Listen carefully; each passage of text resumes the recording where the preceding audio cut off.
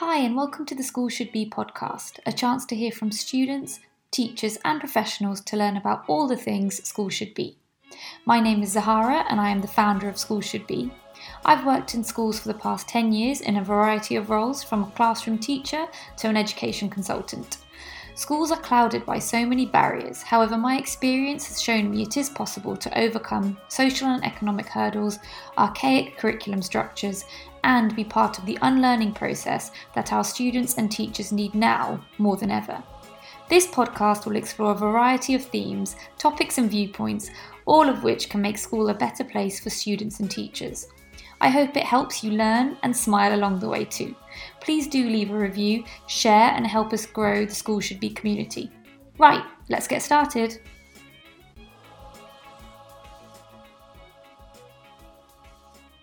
Hello and welcome to another episode of the School Should Be podcast. I'm really excited for this episode because I just think it's going to be so interesting. I'm joined by Anusheh Attique, a teacher in Pakistan. She is also a mentor and innovator in curriculum design, training and development. Hi Anusheh, how are you? I'm good, Zahara. Thank you for having me. No, thank you for being here. I'm so excited just because Anusheh and I have had so many interesting conversations. It feels like I've known her for such a long time, Yeah, although I know, right? we've literally just met through LinkedIn. And Anusheh sent me a message and I said, yeah, it would be great to chat. And one of the first questions I asked her was, what is it like in Pakistan? And I felt really silly asking that question, especially as a British Pakistani teacher, whereby I live with extreme privilege in this country, almost thinking that whether it be, and this is something that we're going to be talking about today, whether it be colonialism, whether it be Western privilege, Anusheh would somehow know more about my background in England and my background in teaching than I know about hers. And I think if we're going to educate children today and want them to be true global citizens in this country, across the world, it's so important for them to understand from the get-go, really. So from the moment they step into school, what it's like for children, for teachers in other countries, the good, bad, the commonalities, the differences, because that's the only way we can really create true, kind of global citizenship, if that makes sense. Does that make sense? Yep. Yeah. Okay, great. So before I go on, because I could talk forever, Anusheh, tell us a bit about yourself, your school experience, and what led you to teaching. It's a great question, Zahara. So I am a primary school teacher. I teach early years, grade 2. And there are a bunch of sneaky little 7 to 8-year-olds. And so I'll give you a little background about myself. I graduated from LUMS, which is one of the top universities at my own country, and it also has an international ranking. So I do come from a very privileged background. And as far as my teaching experience is concerned, I graduated 2 years ago, did accounting and finance, but then took some courses in education. And that really sparked my interest. And I felt like this is something that kind of really resonates with me on a very personal level. And sort of, and when I did more research on education, got to know about education, more about the atmosphere, of education in my country. And I realized that I have around 22 million kids out of school as well. So that kind of motivated me to enter the education sector because I want to do something for those kids. And for that, I really needed to understand what the education system is like on the grassroots level, because again, it's a vast field, education, right? There's curriculum development, there's policy making, there's teacher training, there's teaching itself, but teaching gives you that really, that I think that exposure that really kind of makes you understand where your kind of path lies. So that was my motivation, and I'm really enjoying it, to be honest. So far, so good. And you said, I found, obviously you're teaching primary. So over here, that would be, like you said, 7-year-olds, right? So yeah. Kind of year 1, year 2, because I'm secondary. So I teach, my background is teenagers. So I have no idea how any teacher copes with the little ones. But it's insane, but it's rewarding as well, because because this is my first year teaching, so I definitely struggled with classroom management. I remember, because I was a really nice teacher, right? Like listening to them, and then there comes a point where kids these days are super clever, and they have lots of awareness, right? Much more than I did, because like they're digital natives, right? So like they're much more aware. And I remember they used to like literally they used to take advantage of me, right? Like I used to get manipulated by them. So there's this student, she's like, Miss Anusheh, I'm exhausted. I can't write anymore. And I'm like, oh, okay, I'll give you some break. And I remember the first a couple of months, I was really kind of navigating my way through this entire classroom management thing. And I remember in one of my classes, I started the lesson and there was like two kids running after each other. There were, a kid playing with slime, and but they were doing everything but listening to me. So yeah. it was something. It was definitely a learning experience, but I really kind of enjoyed it, because I feel like especially when the students, when they appreciate you, they used to like give me these love notes. I really love you, Miss Anusheh. You're really nice. So it's rewarding. And it's like theater. How in theater you get like live reaction from the audience. So I know when my students have loved my lessons, I can see their reaction, and I know when I've done a shitty job at delivering my lessons. So I think I really love that part as well. And that is so great to hear, because I think that's really similar to experiences of teachers here, like very similar.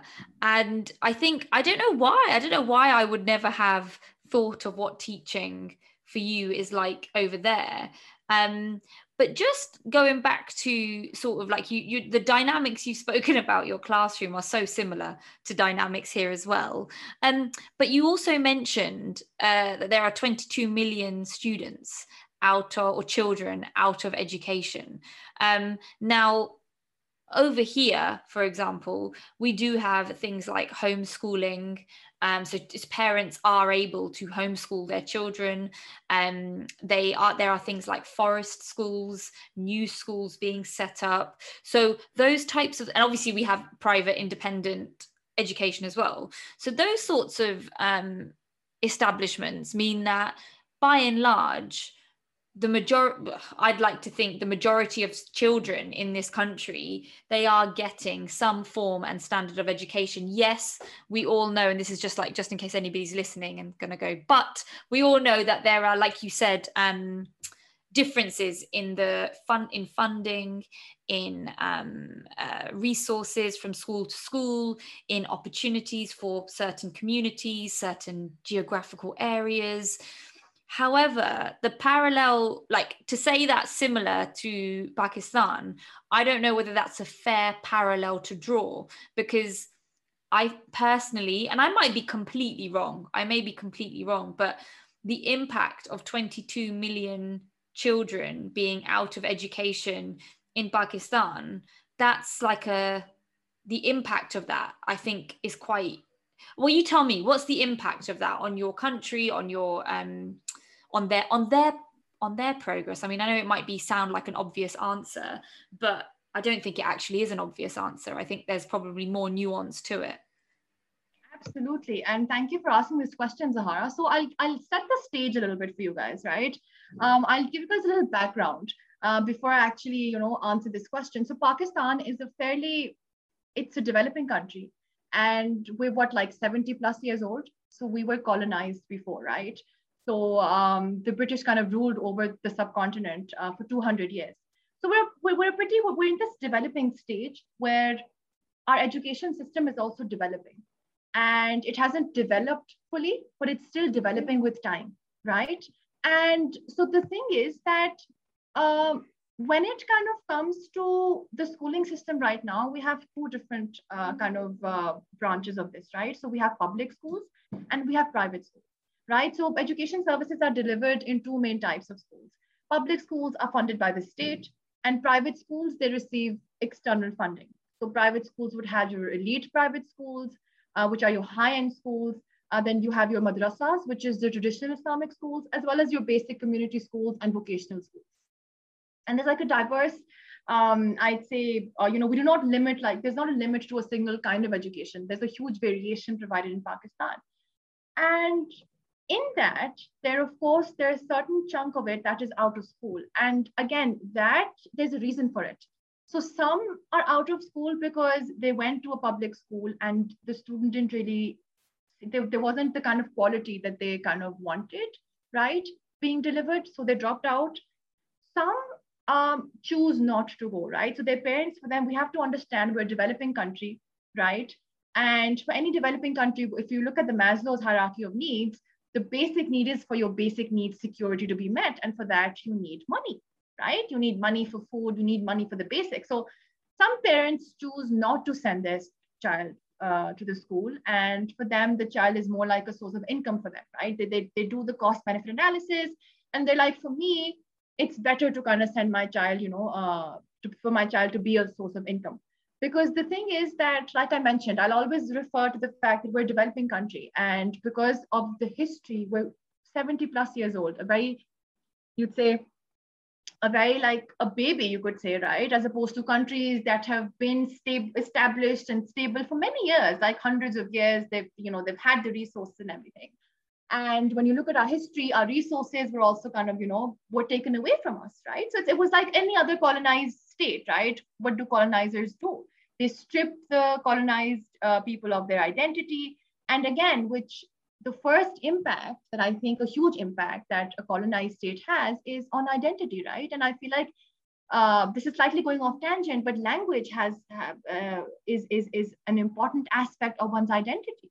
And that also gets dented because of the history. So our colonized history has a huge impact on the way Pakistan is right now, right? So in that sense, like, for example, if you look at our textbooks, right, our language policy, I'd like to think about that. And that's slightly confused. I'm still not sure whether we're clear on our language policy. Because of that deeply rooted colonized mindset where, yes, we understand. You see, the thing is that our textbooks are primarily in English or in Urdu, right? So for example, a kid will not relate to Sam, who's a white boy eating pancakes, right? He'll appreciate Bilal eating a paratha anda, right? He'll appreciate that more, right? It's close to context, right? And again, you see how these textbooks, the kind of textbooks that I also read has an impact, because if it's not relatable, why will I want to kind of go through and like read those textbooks? So again, the language policy is something that I feel has had an impact on the schooling. And there's also like research shows that I think there was a UNESCO research on that I was reading up on, I think was done by UNESCO, how, if a kid is taught in their mother tongue, right, the child is able to understand the concept better. If the child is at least taught in his or her mother tongue for the first 5 to 6 years, the child is able to A, understand the concept better, and B, there's a boost in the child's self-confidence and self-esteem, right? So, and Pakistan is a country with 70 plus native languages. So I feel like our language policies are also kind of fudged up because of us being colonized. And again, colonizers were British. English was, the lingua franca, and it still is in Pakistan. It's Urdu is also an official language, but so is English, right? And again, I understand that it's an international language. The fact that I'm able to communicate with you in English is because I know how to speak that, right? And we could connect to anyone all over the world, in US and France, people would know English. But then at the same time, I feel like language is a huge part of our identity, right? And that should always be with us. And I feel like somewhere down the road, when it comes to policies, of course, because the natives, they do speak their own languages. We have 70 plus native languages, right? Not everybody knows how to speak in English. Like I mentioned, I'm part of a minority who does, and that too because of the resources and privilege that I had. But yeah, I mean. Yeah, no, oh my God, you've just said so many interesting things there. Like we started off like with the impact on 22 million children. And what I find, and I've just been thinking, since I've started School Should Be and having all of these conversations, I'm so aware of my own preconceptions, like unconscious bias, my own sort of like, I'm so much more, thankfully, more aware of my thinking whilst we're having this conversation. So for example, just going back to what you said about like when you name that figure 22 million, that's what stuck in my head, right? In terms of, well, that's like crazy. But it's only crazy to me because of my upbringing here, and what I've been taught is acceptable and good and normalized, right? So for example, I've been taught a good education is, and obviously I know this is probably a global lesson, that we all know that education and learning is the most important, like fundamental key to success. Like, and you know, I don't care what anybody says in the world, there is an education isn't just about school learning, it's entrepreneurship, it is like you said, parents weighing up the like the pragmatism, like if they are in a position where, especially with schools, like you have to pay for schooling in Pakistan, like if they're in a position where like, okay, we can either put food on the table, like I know that I'm taking it to an extreme, but it is an extreme, I can either put food on the table or I send my child to school, of course they're probably going to choose food on the table. And that in itself is I would say it is an informed decision, like for the betterment of their family in that moment. Now, I know that, and it'd be really interesting to hear from you about this, because I guess I'm in two minds about that. In that long term, it's a shame that they would almost need to make a sacrifice to educate their child for the betterment of their family's future, maybe, right? Because we all know that education can, like you've said for yourself, it can lead to so many more opportunities. It can lead to better paid work, for example, especially in Pakistan. It can lead to global travel, global communication, learning English as a global language. However, it would rely on parental sacrifice. And then also, I guess, the impact, so like the kind of side effects of that sacrifice on other children, maybe their community members, extended family, their living situation. And I find it really hard. I don't know. Well, I guess there isn't a right answer, is there? I guess there isn't a right choice for that parent. They just make the best choice that they possibly can for their child in that moment.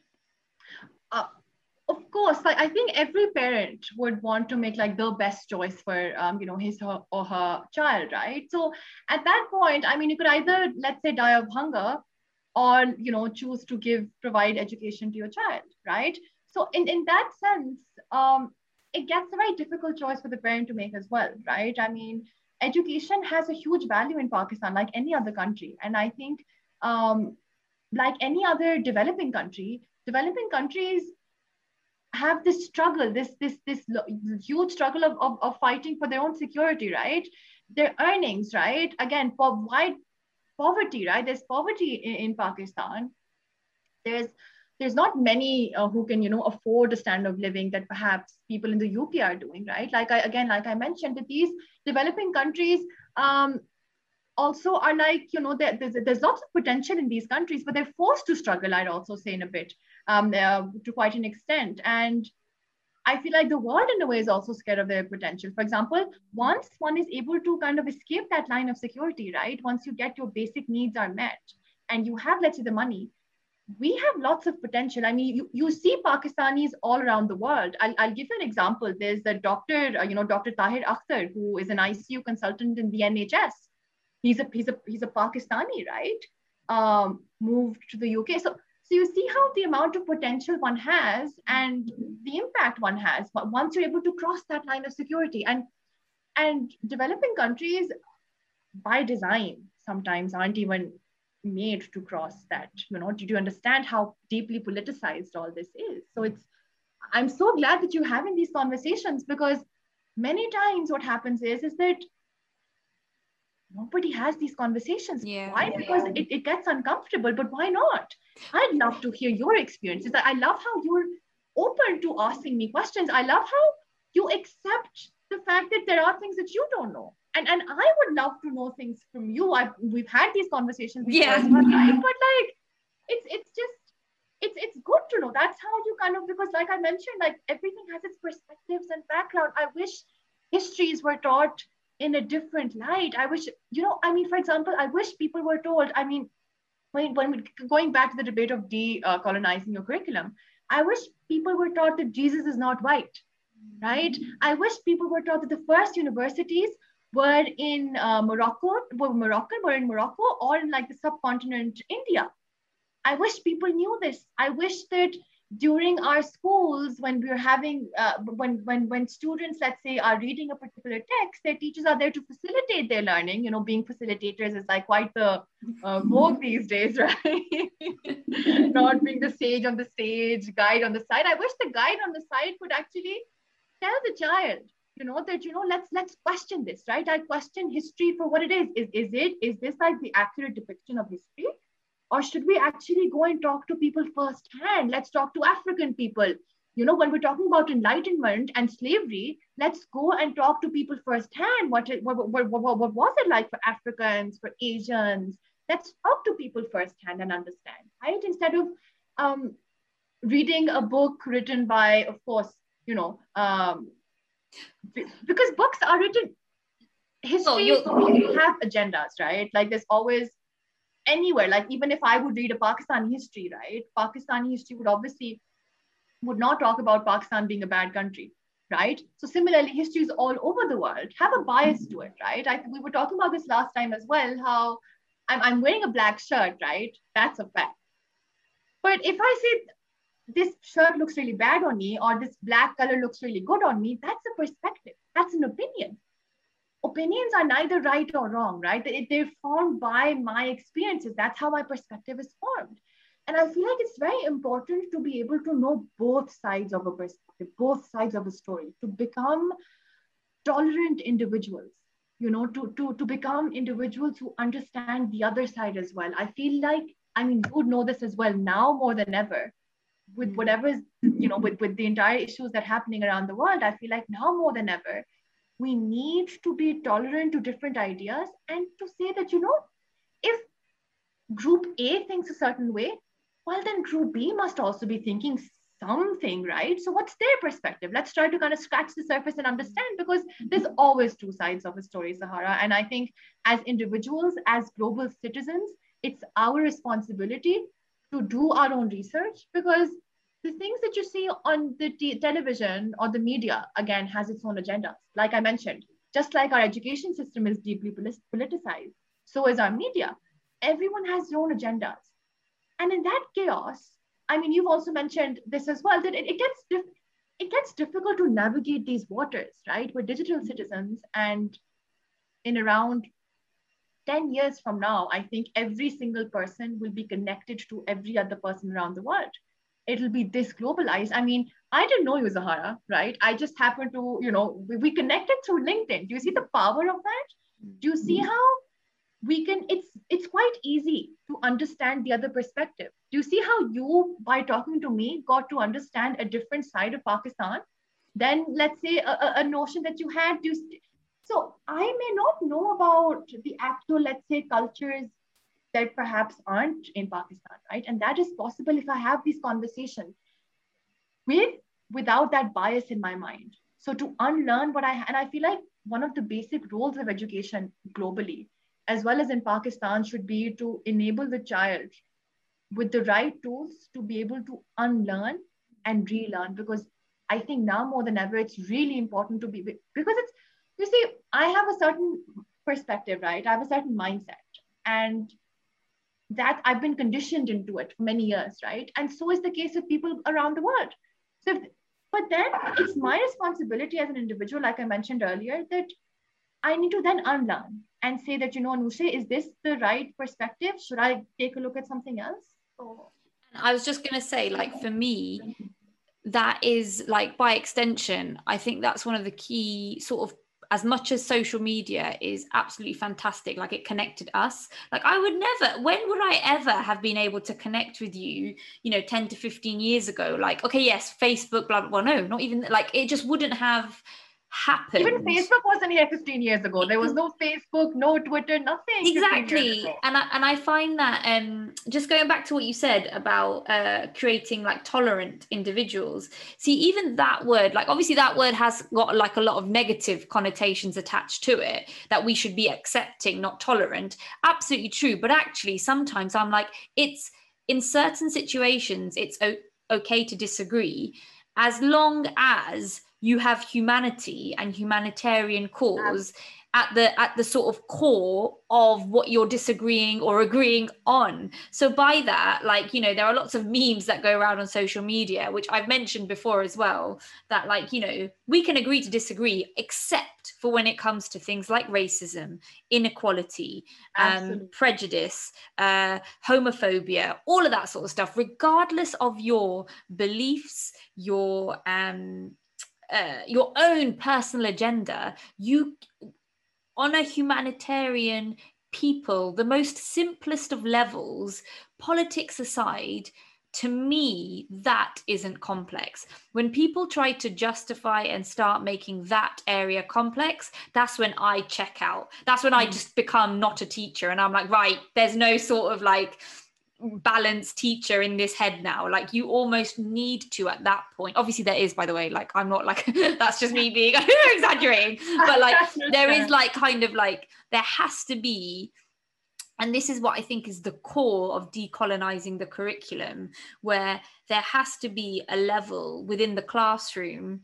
If you are going, if me as a Western teacher of Pakistani heritage, if, and equally you could argue I'm an immigrant, I'm displaced, my family heritage was dispossessed at some point. I personally didn't, but my family experienced a great deal of trauma, escaping countries, escaping regime. And I say escaping because it was an escape. It was an escape to sort of make sure your family and your people had a better, could in some respects live in peace. Like that's not necessarily the heritage that, I would like going back. Would you choose that heritage? I don't know. Like, would you want to know that your family have escaped hardship? Would you want to know that your family or your history has at some point been colonized and ruled over and treated in a very negative way? No, you as people, it sort of in a way made us way more empathetic to think, regardless of your race, your geographical status, your area, your country's political interests, we are all people. Like we are all like, there's just no need to like extend that sentence. We're all people. We all deserve to live in peace, period. Like there's no sort of, I just don't feel like there's anything to add to that sentence personally. And like what you said about decolonizing the curriculum, sorry, I know I keep going off on a tangent. No, please, absolutely. Is like this idea that in this country, for example, most recently, and it's a good thing, I think it's a fantastic thing, where we are trying to work harder to decolonize the curriculum, to make schools for children more equitable, make them so that students do, like you said, they are equipped with the critical thinking skills, that they can look at history from different perspectives. However, one of the sort of, and I think maybe I can say this as a non-white, as a person of color, right? Maybe I can say this. Maybe that's why I feel quite confident saying this, in that if you're going to decolonize the curriculum, you have to decolonize it in a way that suits and is acceptable to the country and to the people that you're decolonizing it for. Like you can't, you can say this, right? Like you can't decolonize the curriculum to suit the colonizer or the once colonizer, because that in itself is just sort of sugarcoating and tokenism. Like it's just not like, it's almost like we can all create a fair, balanced, diplomatic, acceptable curriculum. Of course we can, but sometimes it's not fair. Like sometimes the facts of history aren't fair. But that's okay, because what you're trying to teach your future generations is that we don't want this to happen again. We don't, like, at some point, hundreds of years ago, there were people and individuals who did some very horrible, barbaric, inhumane things. That's a fact. Like, there's no, I don't know, like, for me, like, there's no argument about that. That doesn't mean that we have a discussion about, oh, but it was complex and, you know, we got to think about this, we got to think about that. Of course. Exactly. And do not let history repeat itself, Zahara. Let's create individuals that understand, like you mentioned, we're all people, right? Let's to look at humanity for what it is, right? To look at people beyond their race, beyond their religion, right? Beyond their color, right? Yeah. So that again, like I repeat myself, so that we do not let history repeat itself, because these children are going to grow up, right, are going to come into like politics, that there are going to, you know, be some people who, when they go through this, these children going through this education system will get into power. And if they're being taught in a way where they understand, where they call spade a spade, you're absolutely right. When it comes to certain things, we have to call spade a spade, and we have to fight for our rights, right? I think, and we have to become voices for the oppressed. Right? Because it's our voice. It's because you and I are in a place of privilege. If we are, and if we recognize that, we should be able to voice out our opinions. And I feel like, I think you and I, both as individuals, we don't shy away from doing that. We accept our privilege. We understand it. We're not living in a bubble either. I think we really recognize it, and we know when to become the voice for the one who does not have a voice, right? So it's absolutely important to create individuals like you and myself who are able to become that vessel for them, right? And to be able to communicate that. And for example, I'd say, like you mentioned, how, you know, about decolonizing the curriculum and stuff, it's really important to be aware of, I feel like, other cultures. Like I'll come back to the example where I've lived in the UK for 3 years, right? I lived in Hounslow.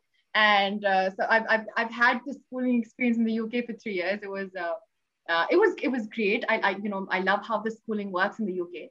But then I felt like there were some, you know, students who weren't really aware of, you know, people in Pakistan, because I heard things like, you know, your English is so good. How come your English is so good, right? People perhaps thought that, you know, someone from Pakistan would not know how to speak in English. However, there is a certain population, although in minority, but there are people like myself who know how to speak in English. And then things like, you don't look Pakistani, you know. And that was interesting, because Pakistan is a diverse, you know, country. You know, we're multicultural. You know, we have different ethnicities, different provinces. Everybody looks different. So, you know, while on the one hand, I was aware of, you know, the how UK is, you know, multicultural. There are people from different races, different ethnicities, different cultural backgrounds. So I was really aware of that. But then when, as a Pakistani, you know, nation studying in the UK, that was something that, you know, I felt that students who were living there perhaps weren't really aware of, you know. So I think, again, when it comes to having that, like you mentioned, that, you know, when you're decolonizing the curriculum, you know, it can't, it has to genuinely be decolonized, right? You can't, like, then again, have your own kind of, you know, underlying perceptions in it. So and I just want to kind of like touch on like a few lessons there, which is like, so for example, when I was younger, like my family, and understand at the time we used to be like, oh mum, I don't want to do it, but you know, we were forced to go to like sessions which would teach us about the history of Pakistan and about our heritage. And I'm not going to lie, Anusheh, I did find it dull, but I was like 8 or 9, I was bored, right? Like on a weekend, that's not what you want to do. And I have to say, if that had been at school, I would have probably had a very different experience of it. But if it wasn't for those sessions, and they were really, to be fair, they weren't like terrible, like they were fun, like public speaking sessions, and you know, they'd be like almost like what you might call now a webinar, but just like over 20 years ago. I learned about Quaid-e-Azam there, I learned about Allama Iqbal there, and I would never have known, I have to say, I would never have known about those. Those are the only, and to be fair, the other problem for me, those are the only 2 figures I probably can recall, which is ridiculous. I'm glad you know the founder of Pakistan, right? But this is how ridiculous, but how crazy is that?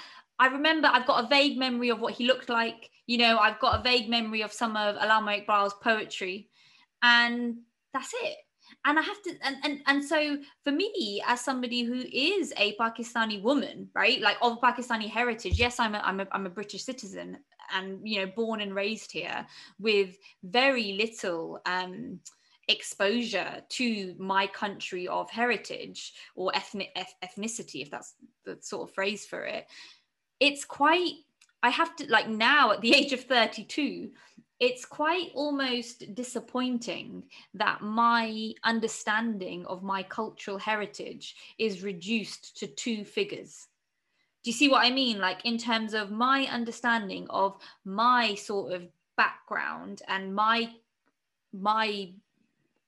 identity, like you said before, is reduced to those, or part of my identity, let's say, is reduced to those two figures.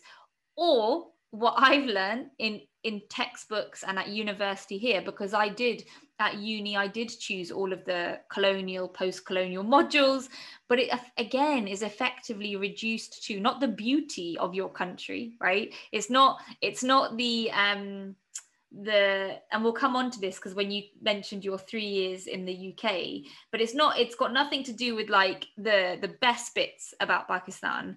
It's all about all the struggle, poverty, difficulties, like there's no, if that, do you know what I mean? Like, there's no kind of like, it's not taught on a level playing field to Western history, and like you said, like the universities of, like, first universities in Morocco, like Middle Eastern medicine, all of those things. Again, you probably, in this country anyway, if my knowledge of history serves me well, studying it at university as well, in that you're only taught that global history or that global perspective if you choose those subjects. So if after the age of, I think it's 14 still, if after the age of 14 you don't choose subjects like politics, history, the sort of art, social science type subjects, if you don't choose them, in a way your mainstream education is shut off from the world. And I have to say, I do wonder whether that in itself is what causes further fear, the power sort of, I don't know what the word is for it, but the sort of like this idea of like, the rich get richer, the poor get poorer type thing, because we don't have an understanding. We don't have an understanding of global perspective. We don't have an understanding of global narratives. And it was like, I have referenced it quite a few times, but Adichie, the author, she's done a TED talk on narrative and voice, and how, and it is quite funny at times, where, like you said, when you came to this country, people were like, oh, you can speak English? Like, is that a thing? Like, I mean, you could argue they're probably saying it in a way that, well, they can't speak Urdu or Punjabi, so how the hell can you speak English? So maybe from an innocent perspective, that's what they're thinking. But equally, we both know it's probably not. Like, it's going to go deeper. I think, again, like, even like when you look at these shows, right? When you're let's say when you're Netflixing, and like when you were chilling, right? You look at these shows, and when you look at this typical Indian character, you would see, like a typical, it'd be a brown boy, black hair. What are you doing? How are you doing? What's going on? Right? It's on purpose, Sahara. Like, these things are, like, it's, and power dynamics are at play here. And I understand that we're not talking about individuals, right? Individuals all over the place, all over the world. There are individuals like you and many other in the UK and the US who understand these differences, right? But then when you look at it on a broader level, when you look at the bigger picture, there's a power dynamics at play, right? It's an unfair power imbalance where, when you say the rich gets richer, the poor gets poorer. Now you look at the bigger picture. You look at the developing countries and you look at the developed countries. You look at their histories. You look at the developing countries' histories. You look at the developed countries. You see that there's a very unfair power dynamics that's at play, right? Sometimes I feel like Pakistan as a country, the fact that, we're still like here is because perhaps we've been able to become a nuclear power, right? Otherwise, we would have been like any other country that, as we all know, right, must have been like in shambles right now, right? Because we have that let's say, a stable way of defending ourselves, which is why Pakistan perhaps is still like a stable place. So I feel like it's on a political level, right? I'm not talking about citizens around the world, right? There's citizens, they're great citizens around everywhere. You'll see good people everywhere, right?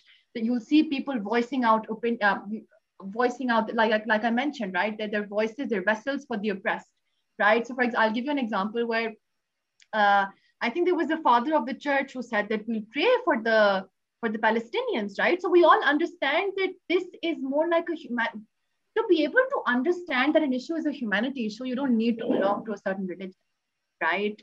I mean, Pakistan is a country where we have Christians, we have Hindus, right? We have people from different religions. We understand where they're coming from, right? So it's sometimes, again, the idea that we need to understand that some things are a humanitarian issue. They're not a religious issue. You don't look through let's not have a myopic vision. Let's not have a tunnel vision. Let's look at things with a bigger perspective. And I feel like when it comes to, again, I'll repeat myself, when it comes to certain things, developed countries versus developing countries, there is a power imbalance. And it's something that's very easy to kind of see. So kind of going back to what you said about, you know, there being different religions, different ethnicities in Pakistan, just like there are here, just like there are across the world. That's not to, because I'm just thinking of like responses I've had in the past to say, yeah, but, you know, there was this terrible incident in Pakistan, or there was this terrible incident in England, in London type thing against minorities, right? Like, so over here, there's been a lot of attention even recently to like the sort of plight of women and the way we have to sort of like subconsciously protect ourselves, whether it be like, I'm just kind of using that as like a blanket example. Equally, there are microaggressions in Pakistan too, just like there are microaggressions here. But that isn't to, what I find is, because, and this is where, like, just coming back to I didn't finish what I was going to say about digital media, which is that digital media is great. However, it cannot be your only source of learning, because if you apply absolutely accept that certain unfortunate and horrible things that just shouldn't happen, the violence, the atrocities, they just shouldn't happen. They are also not a defining feature of the entire nation. Absolutely. Do you see what I mean? Like, and I find that, and that is the I don't know whether, well, I guess it would be an element of unconscious bias, prejudice.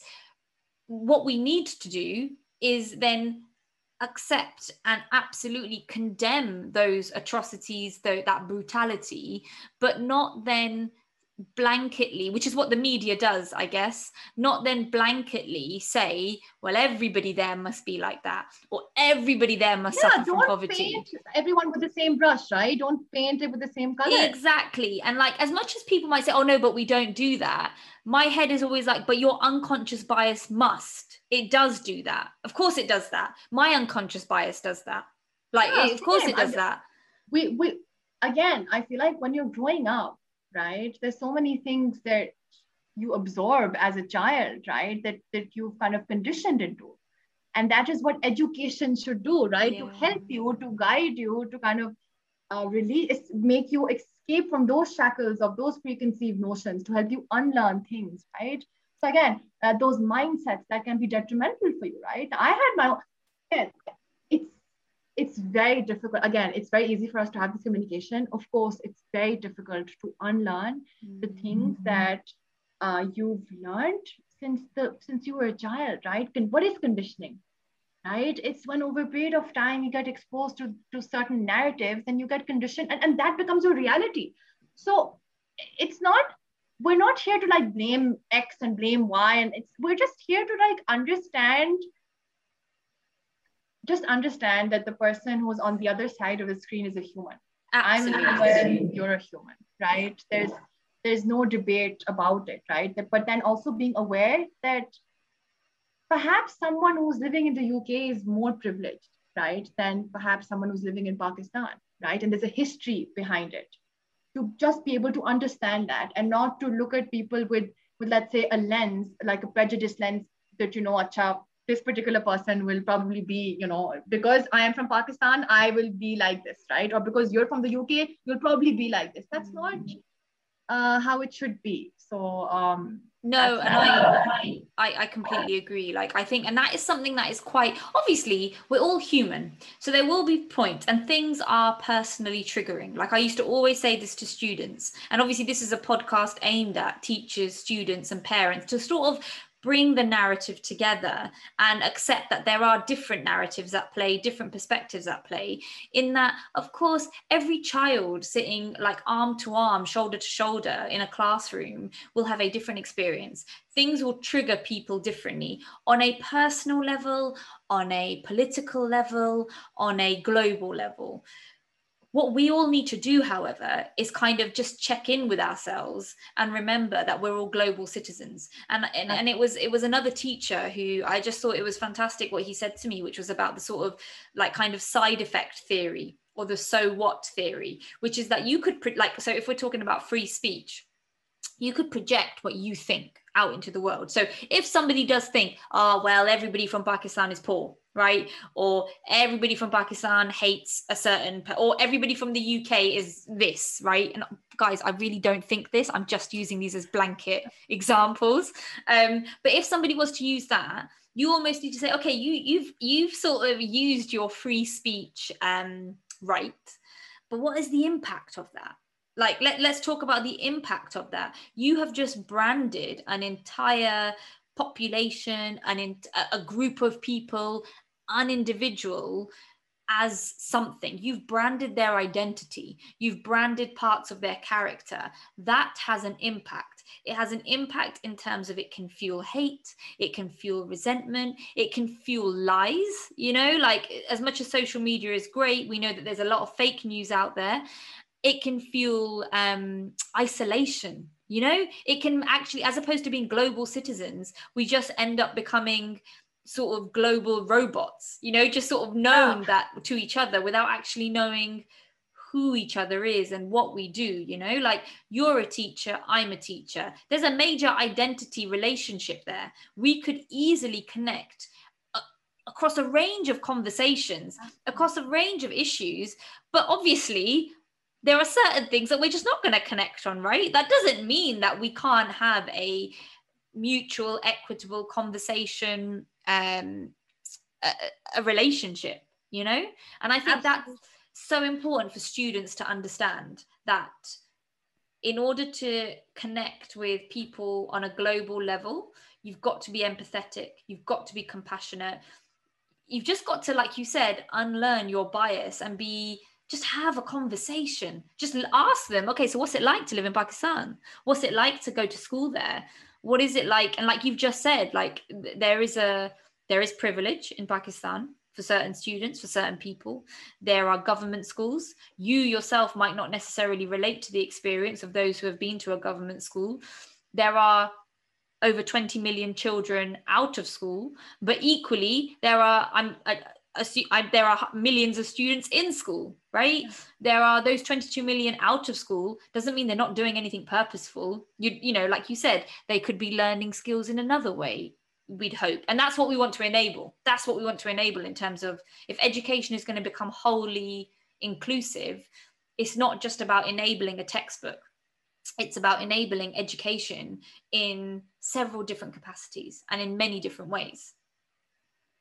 Absolutely. I think you've summarized it quite beautifully, Zahara. Oh, and that's, yeah, that's amazing. And I feel like, again, like, I think I just mentioned that, again, we just need to rethink the discourses around discoveries and origin, right? We need to, let's say, while reading a text, we need to imagine, what this would look like from a perspective of, let's say, a post-colonial thought, and try to deconstruct the dominant narrative in our own settings. And I think that's really important. And I feel like as parents or as teachers or as students, just be curious.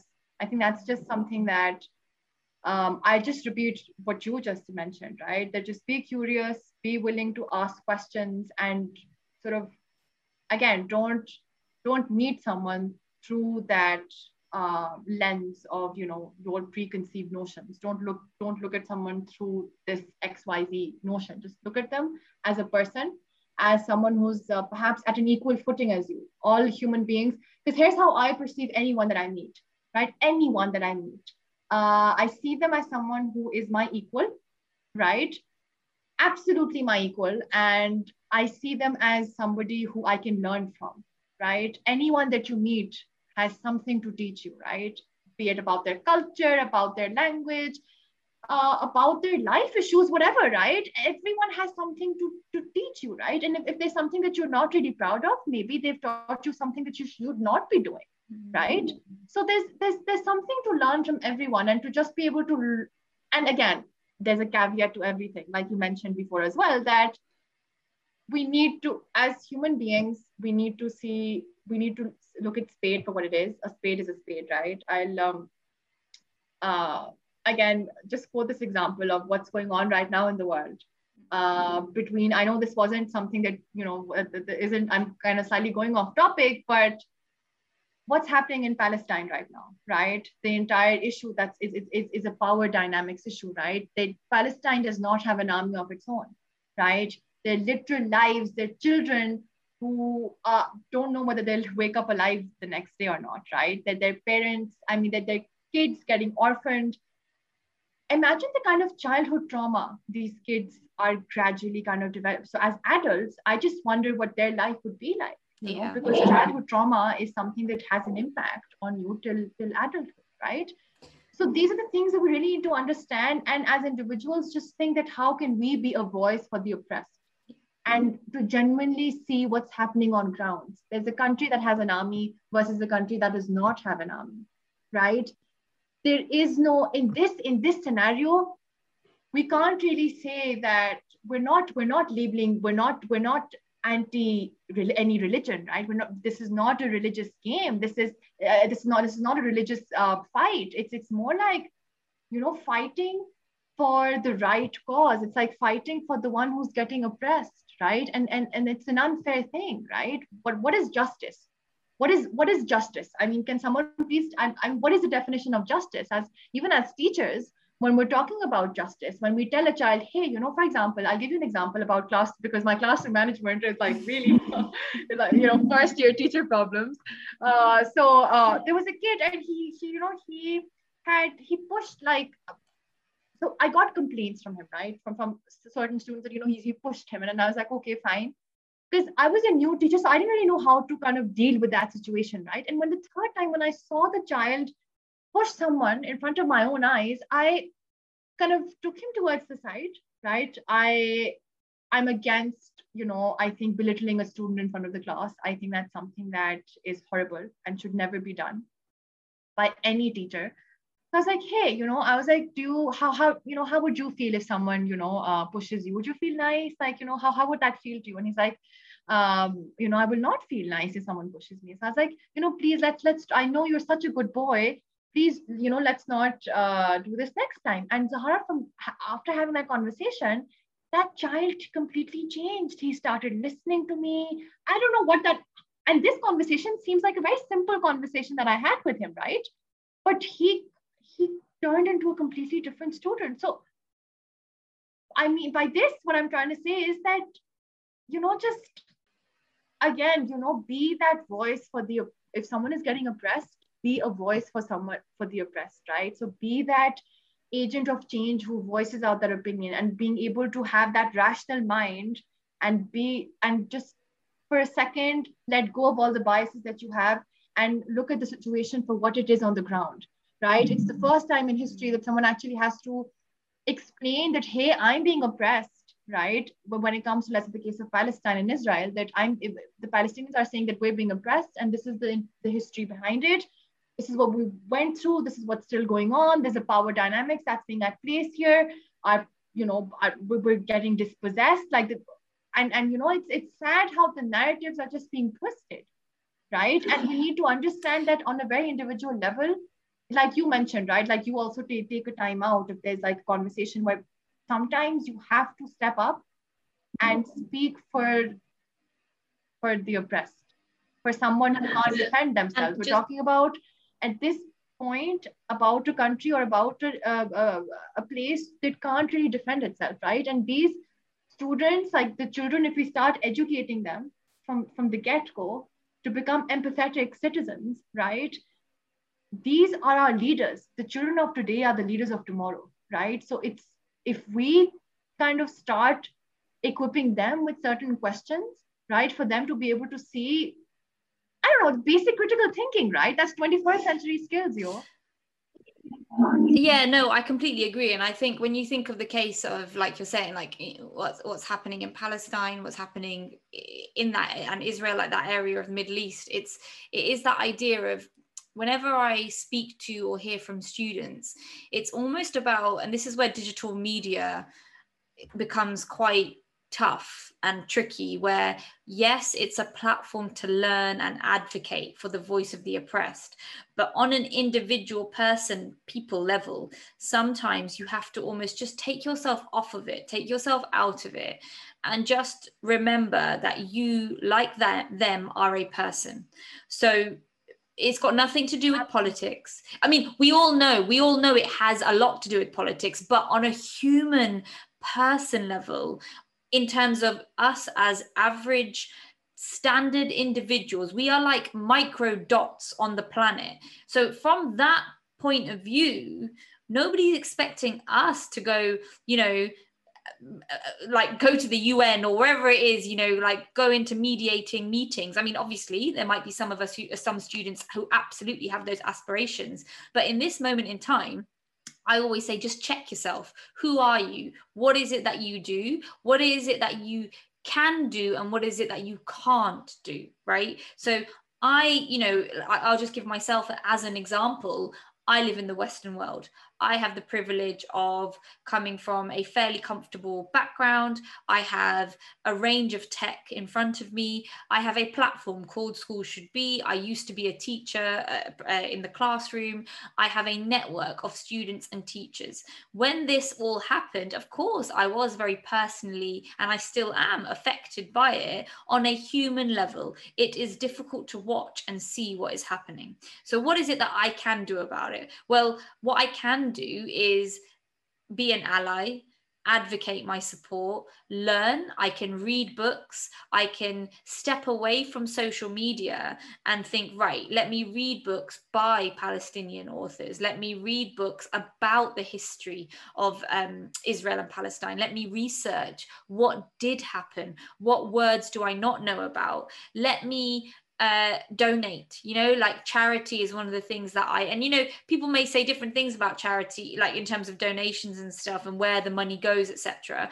But research that as well. Like, donate to platforms and to people who are on the ground, who will be able to help. We all have the World Wide Web, or the majority of us do, at our fingertips. So do that. If I do have money that I can donate, do that.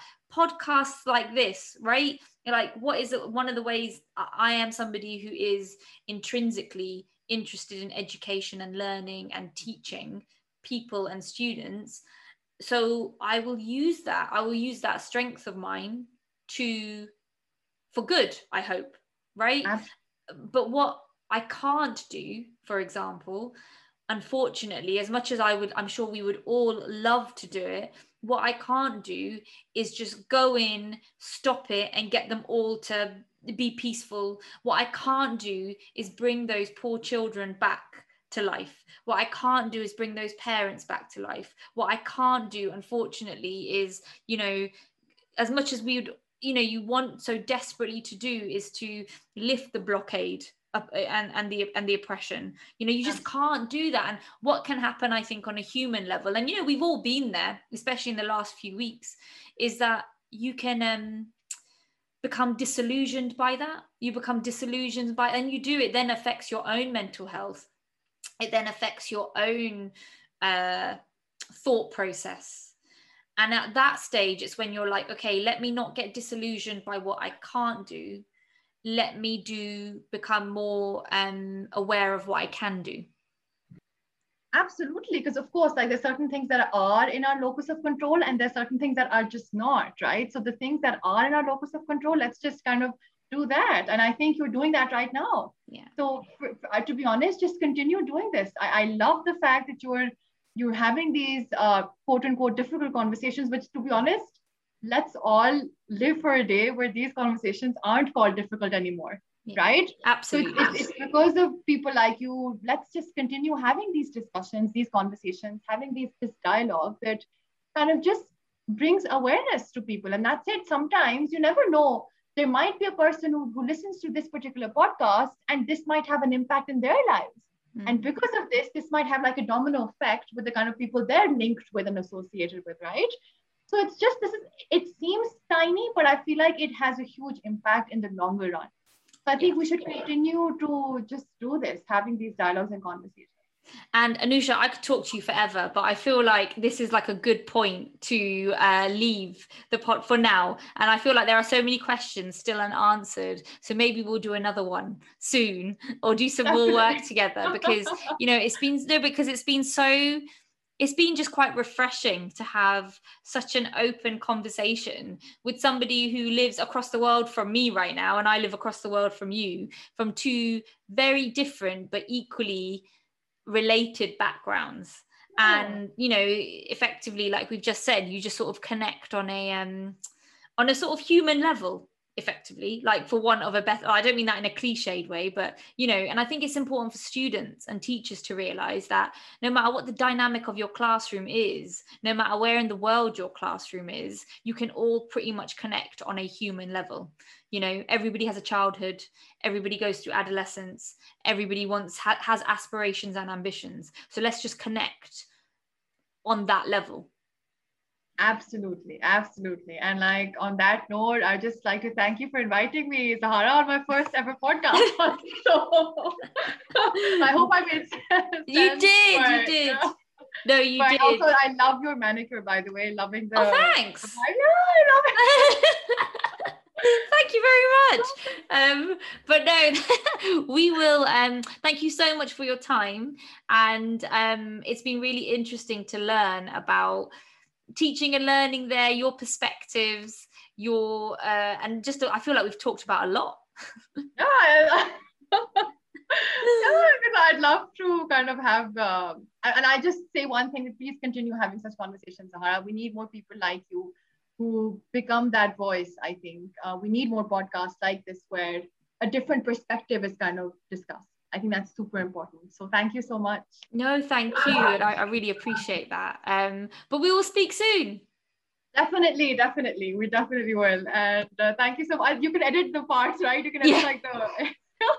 Thank you. Thank you so much for tuning in. If you enjoyed this episode as much as I did, please do leave us a review and share it with your friends and family so they can also learn all about what school should be. Until next time, speak to you soon.